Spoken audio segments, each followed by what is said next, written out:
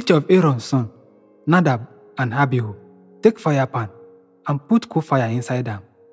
Them add incense and present them to God.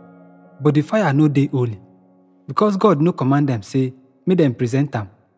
God sent fire, and he burned them to death there, for presence of God. Moses can't tell Aaron say, now wetin God dey talk about be this, when he say, everybody wey serve me go dey respect my holiness. I go reveal my glory to my people. But Aaron no talk. Moses called Mishael and Elshaphan, sons of Uzziel, Aaron uncle, and tell them say, make una come carry una cousin body, comot for the holy tent, and put them for outside camp. Now so they come carry the dead body outside camp, just as Moses don command.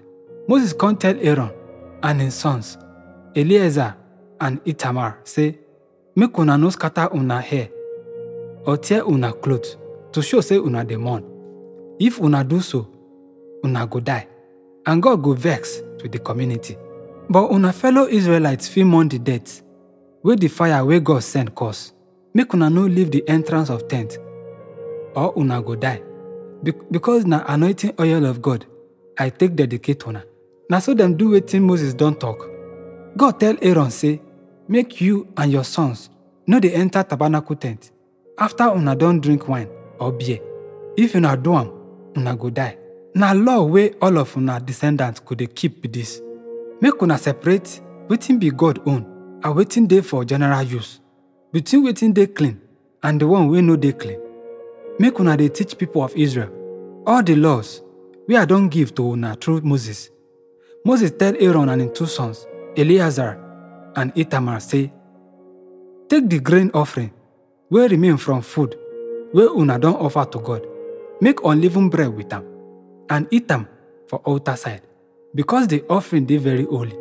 But you and your family fit eat the breast and back leg wey dem present to God as special gift and special contribution to God for priests.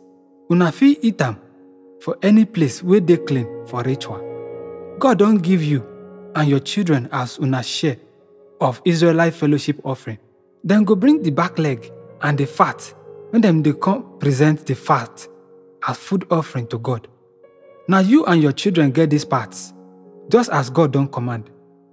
Moses asked of the goats for sin offering and find out say dem don already born am. He come vex with Eleazar and Itamar and ask them say, why una no eat the sin offering for holy place? E dey holy, and God don give am to una, so that e go take away the community sin.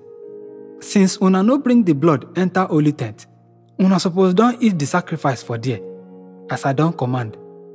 Aaron come answer say, if I don eat the sin offering today, shey God go don approve am? The people present their sin offering to God today, and then bring their burnt offering. But still, this kind terrible thing don happen to me. When Moses hear am, him mind settle.